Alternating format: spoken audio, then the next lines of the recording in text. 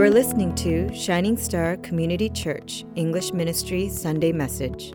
Please visit us at www.shiningstar.life.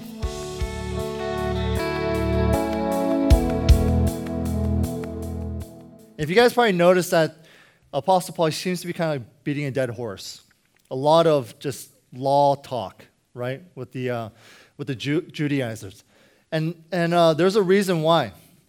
You see, the reason why Israel had such a hard time with the law, it wasn't because they didn't pursue the law. No, they pursued it.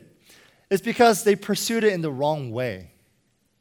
They were just all wrong about how they pursued the law. And this translates to us because though we're not under the law, we are still under God.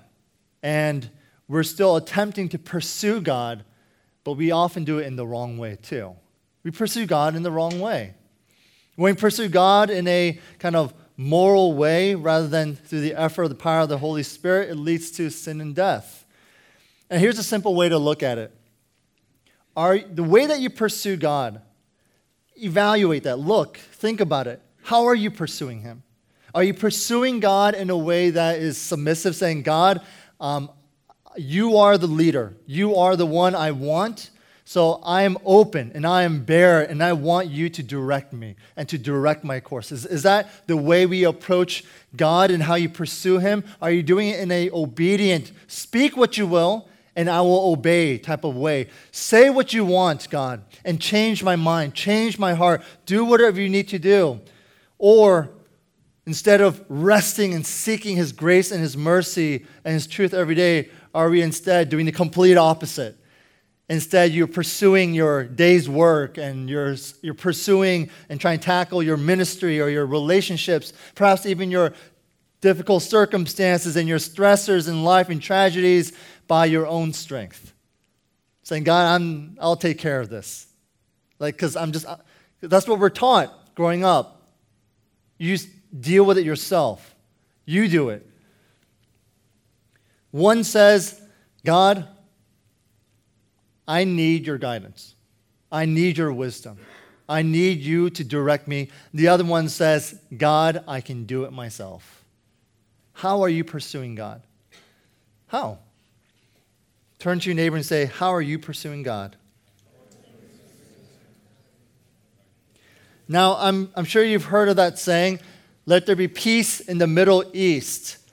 Now, why do we say that? Because there is no peace in the Middle East. It's the opposite. There's turmoil, there's war, there's poverty, unrest. Now, even though there are a lot of different factors to the unrest in the middle of the Middle East conflict, it actually goes really far back to the two key descendants of Abraham. Now, the Jews trace their lineage back to Isaac, Abraham's son, by Sarah, his wife. And the Arabs, they trace their lineage back to Ishmael, Abraham's son also, but by Hagar. Now, God, He promised to make both of those sons into actually a mighty nations. And we'll go into later what He means by that, specific or general blessings, so on, but I'm not going to go into that. Which is why, because they reach back and look back into their ancient manuscripts and the teachings that they've read, which is why there's so much confusion about divine rights to the land, divine rights to supremacy, and it's just all supported by their own individual ancient writings and history. So yeah, no wonder there's a lot of confusion right now. Because God said, I'm going to bless you too. I'm going to raise you up also. Our text for today has a lesson.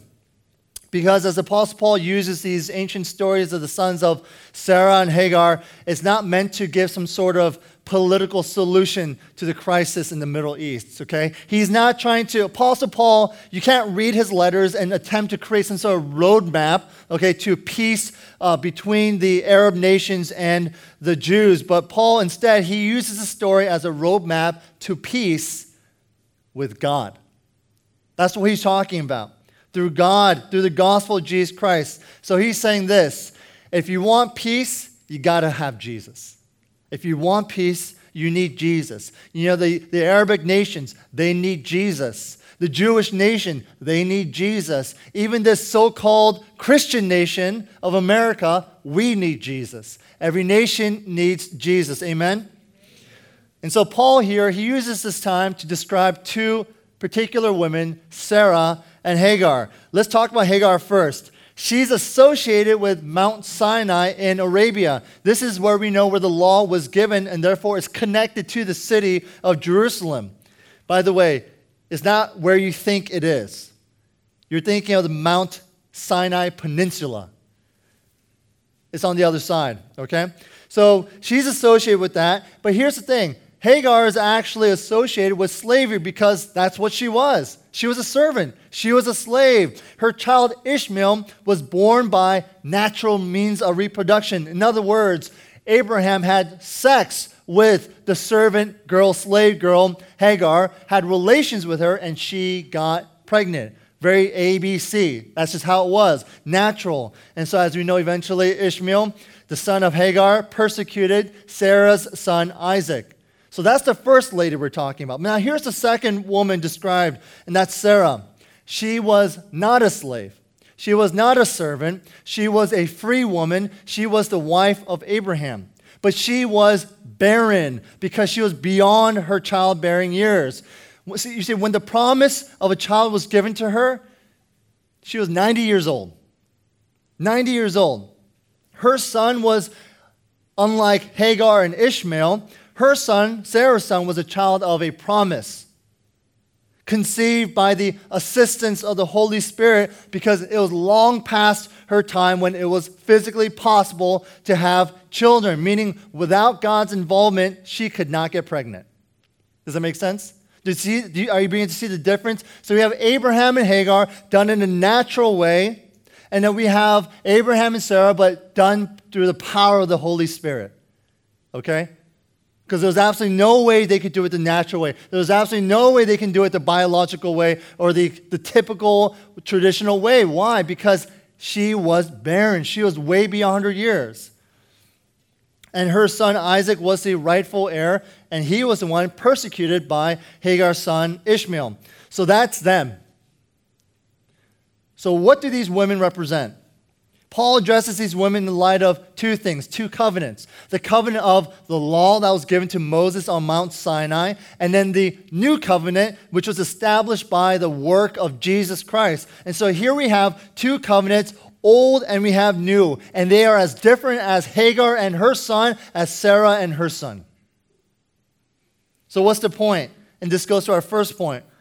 It's found in verse 23. It says, "But the son of the slave was born according to the flesh, while the son of the free woman was born through promise." Now, do you guys remember the story?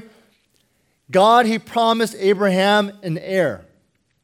He promised Abraham a son. And as Abraham waited, nothing happened. He waited. And he waited, and he waited, and nothing happened. So he decided to take matters into his own hands. Does this sound familiar to anyone here? Have you ever waited and waited and waited, and you took matters into your own hands? By the way, do you ever worry when you wait? Do you guys worry when you wait? Why do we worry when we wait? Do we honestly think that God forgot? Do you honestly think that God dropped the ball on us and he goes, ooh, that prayer that night, I forgot to hear you. I'm really sorry. No.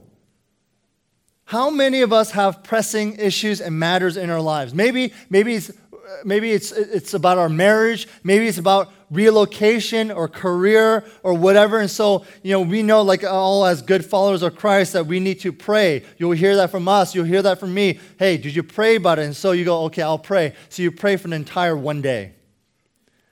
And for those of us who are really holy, we'll pray for an entire weekend. Right? So we pray. And what happens after we don't hear anything? We go, well, you know what? I've waited, God. I waited a long time, and I'm not getting anything. I waited long enough. Abraham, here's the thing. Abraham was given this promise to leave his nation of Ur and to go follow God wherever in the world the Lord was leading him, that he was going to be a father of many, of a great nation, all that stuff around the age of 75. Abraham was a successful guy already at that time. He already had his career down. He already established his hometown. He's like, this is where I'm going to live and this is where I'm going to die. This is where I'm going to raise all my kids. This is where I'm going to see my grandkids. This is where I'm going to just do everything. I mean, I planted everything here. This is it. And God says, pick up and go. At the age of 75. I hope it's encouraging to us all that it's never too late to start something new. Amen? Amen? It's never too late to start something new. At 75, Abraham was given a brand new vision, a brand new purpose. Now, some of you guys right now, you're thinking, man, okay, so I majored in biology and I'm not a medical doctor. I am just, what am I supposed to do with my life? And you think you're just in this rut. You know what? Seek God for a new vision for your life. Seek God for a new direction in your life. It's not too late. Don't think that just because you made some errors in the past relationship or academically or financially, that now your life is completely over. No. Place your hope and rest in Christ Jesus because he wants to start something new with you today. He wants to start something new with you today. And so Abraham at age 75 was given something new, completely new. New purpose, new dream. A dream that he dreamed, by the way, that didn't come to fruition until 25 years later. God says, I promise to do this through you and for my glory. And Abraham says, yes. 1 year passes. 2 year passes. 5 and Abraham's just like, oh my goodness, Lord, when are you? I've been praying and 10 years passes. He's like, okay, a decade's long enough. But another decade passes, and 25 years, almost a quarter century passes, and to the point where he is 100 years old. And God said, I'm going to try to do something through you that's supposed to be biologically probably advantageous for people a lot younger than you. And he says, I'm going to bless you with a huge nation and bless you with an heir, with a son. And he's like, Abraham probably thought, when I was 75, that was kind of a reach. Now when I'm 100, God, what are you talking about? That's impossible. And he goes, okay, if anything, my wife is 90. This is crazy. When God calls us to wait, and when we don't have a definitive answer from him, he says, wait some more. It's okay to wait. When it's unclear as to what God wants you to do, wait a little more. Because we need to get this notion out of our head that waiting is doing nothing. You know what I mean? Because it is worth waiting for God to speak. It is worth waiting for God to direct your move. It is worth waiting for God to give you something, some sort of indication, whether it's through people, through the word, through prayer, something supernatural, something whatever way that he wants to speak to you. It is worth waiting. Waiting is a spiritual discipline. Did you know that? Not just praying, not just fasting, not just reading scripture. No, do you know that even waiting is considered a spiritual discipline because it will benefit you spiritually because it will test your faith. It will exercise your patience. How many of you guys are impatient? How many of you guys are impulsive when it comes to the Lord? Yes, absolutely. All of us here. It will train submission. It will make all those moments that have passed, all those days, all those weeks, all those years even that you've been waiting, it will make all that time count. It'll make it precious because you have grown closer to the Lord. And if you have grown closer to the Lord, even without resolving whatever issue you had initially, then still praise be to God because you got something better. You got something better. You see, when we allow ourselves to wait, that demonstrates that you have hope in something you cannot see. Because you trust that even if your answer has not been answered within your own expected time frame, that you know and trust that God is still working. That God is working in your life. That God is working in the other person's life that you're praying for. That God is working in everything. God is working. It is those who cannot wait and who are impulsive and keep saying, no, I got to do it. I got to do it. I got to make my own life. I got to redirect my own path. Also, these are the people who lack faith and hope in God. So even though Abraham waited those years for his heir, that journey wasn't without faults. You see, Abraham decided, well, God, he promised me this, and I'm going to make this promise from God happen. I'm going to do it. So he took his wife, Sarah's servant girl.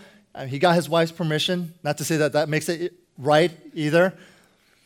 But he got the servant girl, Hagar, and he got her pregnant. Why? Because he said, God, you're going to give me a son, so this is how I'm going to do it. He wanted an heir, and he was going to do it all by himself. And so he gets a son, and he names him Ishmael.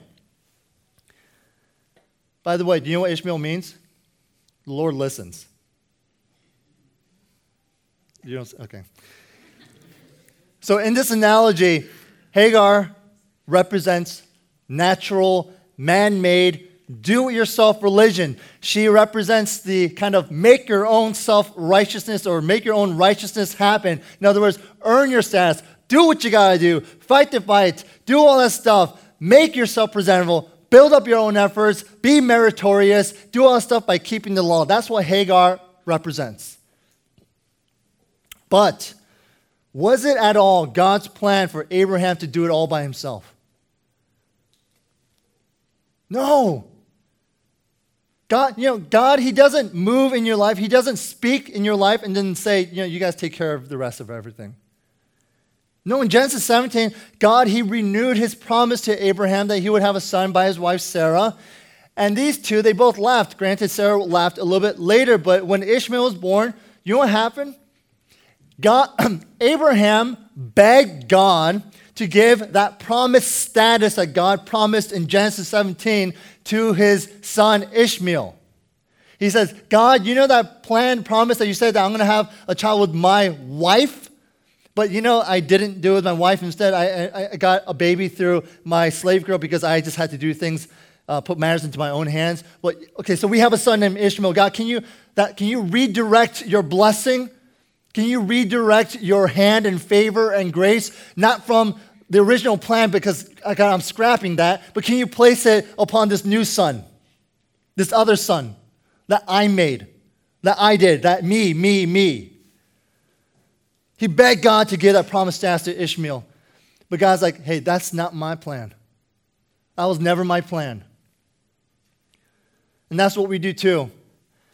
When you know something's off in your life, do we humbly go back to God, asking him for his grace and truth to redirect us back to him and for his hand to shape us? God, I made a mistake. Shape me, convict me, charge me, but bring me back. I repent to you. Help me change my attitude. Help me change my life, my response, the way I react, and all that stuff. But no, we don't do that. We forget about all that, and instead we start asking God to adjust his plan. God, you change. I made a mistake, I know, but God, you change. You adjust for my sake. We say, God, so this happened, and so here's what I'd like for you to do in this situation. That's why whenever we're in a problematic relationship with someone, the first thing we say is this: not change me, but change her. Adjust that person's plan. Adjust that person's idea and what they think they need to do. No, God, because I feel I'm right in this. God, change him, change them, make them nice, give them more patience, let them desire more of you, God. You see, we're so self-righteously demanding God to adjust himself and adjust others rather than asking God to adjust my heart and to check my heart. Would you shape me? Would you refine me so I can demonstrate more grace and compassion? Would you open my eyes to any faults that I'm just not seeing right now? God was not interested in adjusting his plans for Abraham's convenience and downright disobedience and lack of faith. Why? Because God is God and he wanted to do the impossible. God, he wants to receive the glory because all glory is his. And he's like, I want to do something spectacular through you.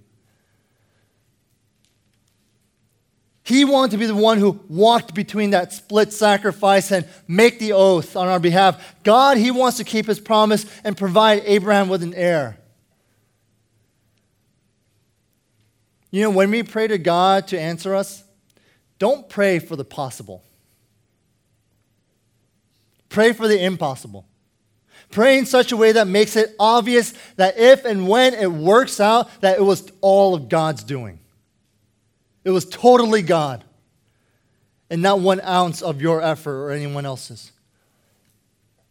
And that's what Sarah represents here. She's the opposite of man-made efforts to gain God's blessing. She represents the supernatural work of the Holy Spirit, where the Spirit of God gives life to those who have no hope. He is a God who moves mountains and walks on water and consumes drenched altars with a fireball from heaven. He is the God who gives sight to the blind and heals the sick and gives hope to the lost. He is the one who resurrects. He is the God of the supernatural, of the impossible. You see the distinction being made here in this analogy? You see, it's not a distinction between the Jews and the Arabs. It's not a distinction between the sons of Ishmael and the sons of Isaac, or the followers of Muhammad and the religion of Muhammad and the religion of Judaism. This is a distinction between religion in the sense where it's man's effort and attempt to earn God's favor, and then the gospel message, where it's God, God, God, and only about God. The gospel message is the supernatural work of God's Spirit by which He transforms anyone who hears Him, anyone who believes in Jesus, from being dead to sin and to being alive with eternal life in Christ Jesus. From being guilty and under condemnation to being clean and forgiven. From being slaves of sin and yourself and the flesh and the world to being free as children of God, so set free to know the Maker of all things and to serve Him. That's what the gospel introduces, but the law is the opposite. Doing it by yourself and your own strength to pursue God is not enough. You must be born of God's Spirit.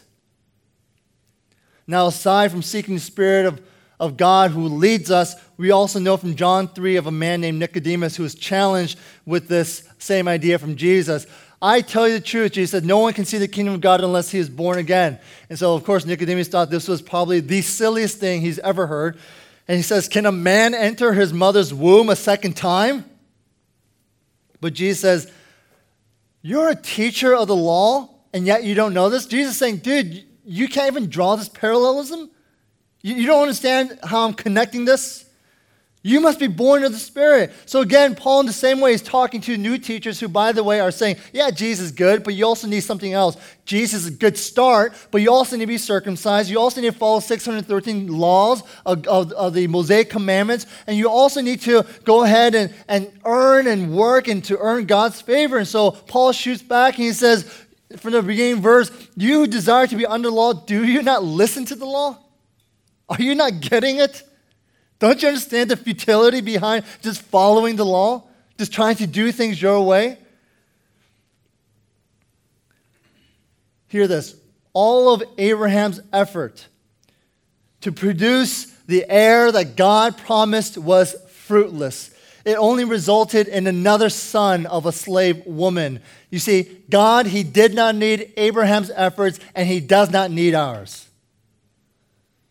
He doesn't need you to do whatever it takes and to somehow think that your righteousness will be the cherry on top in which He'll say, okay, now I'll go ahead and do this impossibility in your life. God has promised to lead us and to bless us with salvation, with Himself, but has nothing to do with what we bring to the table. You know what we need to do? Constant surrendering. Every day. To His will. That's what's needed. Daily request for God's grace. Every morning, do you pray this? God, I don't deserve this, but I seek your grace this day. I need your mercy today. I am weak today, Lord. I need you. Is that how you're approaching God? Is that how you pursue God? Or are you saying, God, I'm going to do this today, I'm going to do this, and I'm going to do this. And you better be proud of me. Or look what I've done yesterday. Look what I've done. Continual prayer, meditation upon God's word and promises is what's needed. That's like on a Monday when my day starts. It's a brand new week. And I say, God, I'm not going to speak to you at all today. I'm not going to read the Bible at all today. I'm not going to do any emails or care about any of my members today because, God, you remember what I did yesterday, right? I preached. Yeah, Lord, were you impressed? That's ridiculous. Every day, we must seek the Lord's new mercies. Every single day, are you hungry and thirsty because you realize that you need Him? Continual prayer and meditation. It's constantly fixating upon God's promises. God, I can only survive and live and make it through today, this moment, this week, this year, based on your promises, not based on mine. So how does God want us to live? He wants us to live as children of God. Turn to your neighbor and say, live as children of God. And the Bible talks about being children in two ways, being born anew or born again and being adopted. Now, there's no natural human analogy to new birth unless you want to look into the matrix, but we do have a lot of experience with adoption. When a child gets adopted or a family adopts a child, everything changes. Everything. The child's previous life was just only a memory. Their entire identity changes. They receive a new last name. A new identity means a new lifestyle. It's the same way when we join to Christ, we become children of God and we begin to learn a new way of living. So what does it mean to live as children of God? It means this, that we need to quit trying to establish our own record of righteousness. Stop trying to build up your own spiritual resume. Stop trying to do anything where you feel like, if I do it, since I've done it, God, you now owe me something. Stop comparing yourselves with others. We are simply to rest in what Christ has done. Rest in what He has done. Rest in what God has done in other people's lives as well. Find peace in Him. It means we need to quit fulfilling obligations to keep rules or earn God's favor. Instead, we are to seek fulfilling an obligation to live out and love and extend grace of Jesus to others. It means that we need to stop trying to obey God well enough so that we think He'll be pleased with our efforts, but instead know that He has already shown His love and extended His favor upon us. Why? Because you have Jesus. You see, you want to know if God's extended His favor upon you? Do you have Jesus? Then He has. He has. You want to know if you're special in the eyes of God? Do you have Jesus? Then you are. Do you want to know if God is willing to do anything for you? If you have Christ Jesus as your Lord and Savior, I think you know the answer. Think of it this way. Let's say that you're a woman who worked for a tough boss, but he's a fair guy. And at work, there are carefully established and well-defined rules for all of his employees. And he expects everyone to keep these rules as condition of employment, right? You break it, you're out. But one day, your boss notices you. So he pursues you. He pursues a relationship with you, and eventually he marries you. You guys get married. He loves you. He's passionate for you.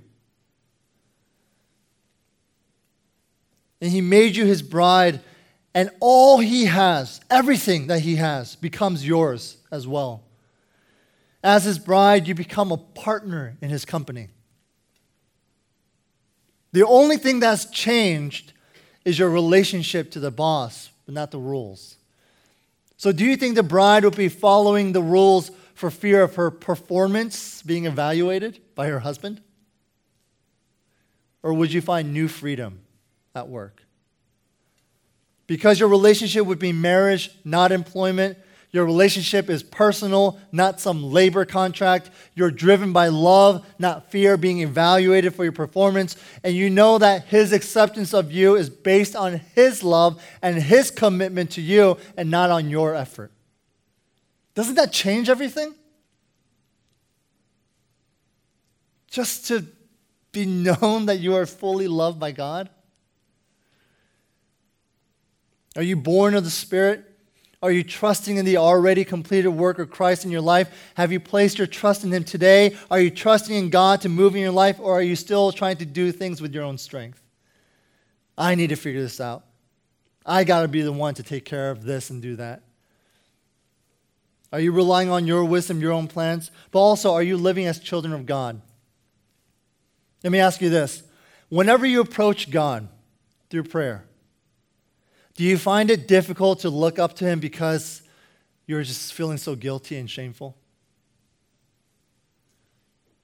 That you feel like as if you can't be forgiven or loved by Him because you've maybe have sinned so much? Or maybe you've been so far removed from Him for such a long time. You stopped coming to church for such a long time. You haven't even opened the Bible in perhaps months, years. And so you think, if I just do the right things, say the right words, live the right way, live perfectly, honorably, then and only then will God find me acceptable, and I'll be worthy enough to approach Him. Do you see how even in that moment of despair and brokenness, we can still act so self-righteously? With that attitude of, if I can't go before God because I'm unworthy, then I'll go before Him when I am worthy. And God says, that will never be. Does that make sense? If I follow the laws of God, then I'll be in a place where He'll love me more, and He'll bless me more, and He'll put favor upon me more. And you see, that's a false message, and that's exactly what Apostle Paul is fighting against. He's saying, just rest upon the grace of Christ Jesus. I think it's time for us to all take a step back and, like Mary, sit at the feet of Christ. Let me ask you an honest question. When was the last time you have actually just sat and been still and just gazed upon the face and the beauty of the Lord? When was the last time you took your morning or your afternoon or whenever you just had some peace and quiet to just immerse yourself in the presence of God? Do you feel that Christian life is stressful and burdensome? As children of God, we're given this amazing privilege to be in the presence of our Heavenly Father, and it's only there that we find true peace. In the presence of God. It's there that we find love and satisfaction from what we've been looking for. If you feel spiritually unrested, you feel overwhelmed with life, then I would challenge you to really consider how much you understand who God is and what He's done for you. Check your heart to see if you're really immersing yourself into the world or into the Lord. It's a simple equation, you see. The world does not hold any peace. The world cannot hold any comfort or any satisfaction. So when you remove yourself from the only one who can offer it to you, what do you expect to find? What else do you expect? Let's take this time right now to pray as we close in worship.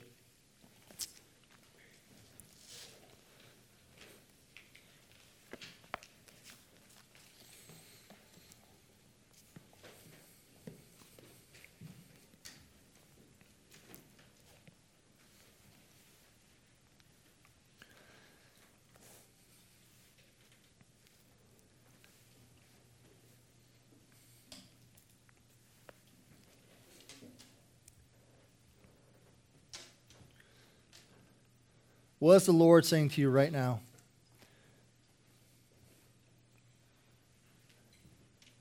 Think about it for a moment. Don't just daze out. Don't just think about the food or if you're hungry or what you want to do afterwards or that movie that you got to catch or that guy or that girl that you want to see or talk to afterwards. Right now.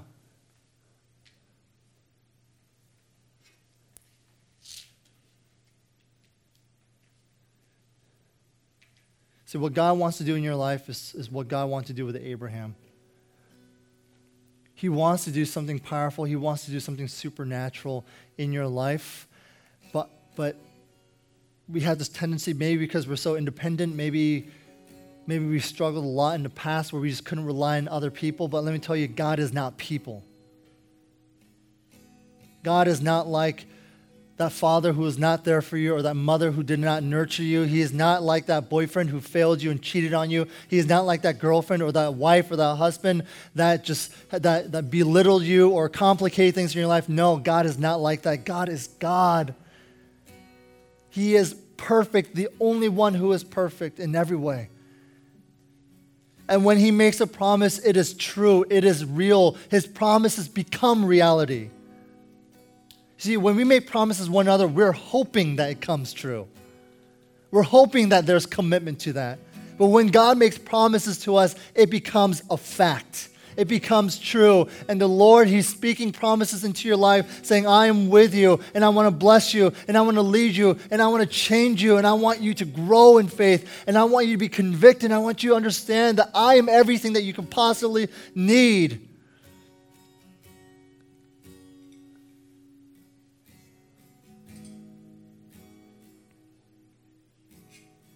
Everything that you could possibly need.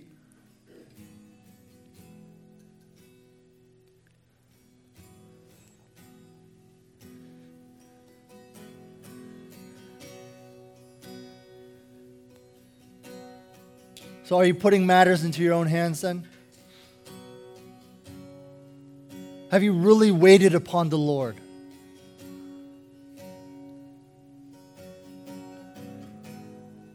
When you wait upon the Lord, it is not waiting to get the answer you think you deserve. Waiting upon the Lord is waiting so that you can get closer to God.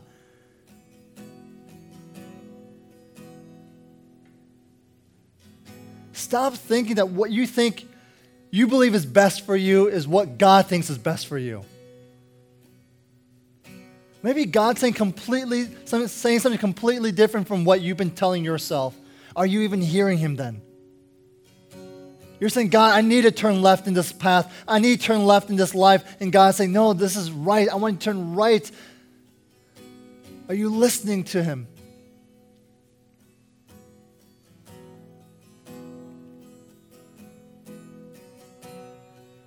It is hard, yes. Then you ask the Lord, God, give me faith. Help me to trust you.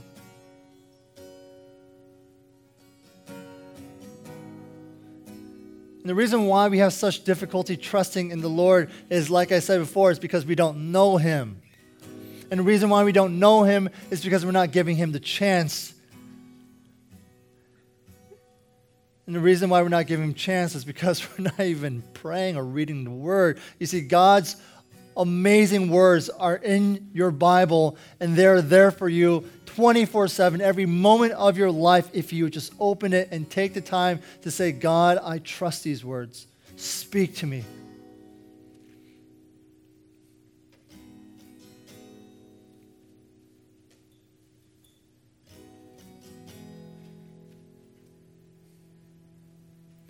So let's take a few minutes now as we go into our last song. Just pray. But pray, and how you pursue God is that you want to humbly pursue Him. Pursue Him with a heart of repentance. If you feel that this is heavy, then good. There's nothing light about this situation, about what's going on in your life. What is God saying to you, brothers and sisters?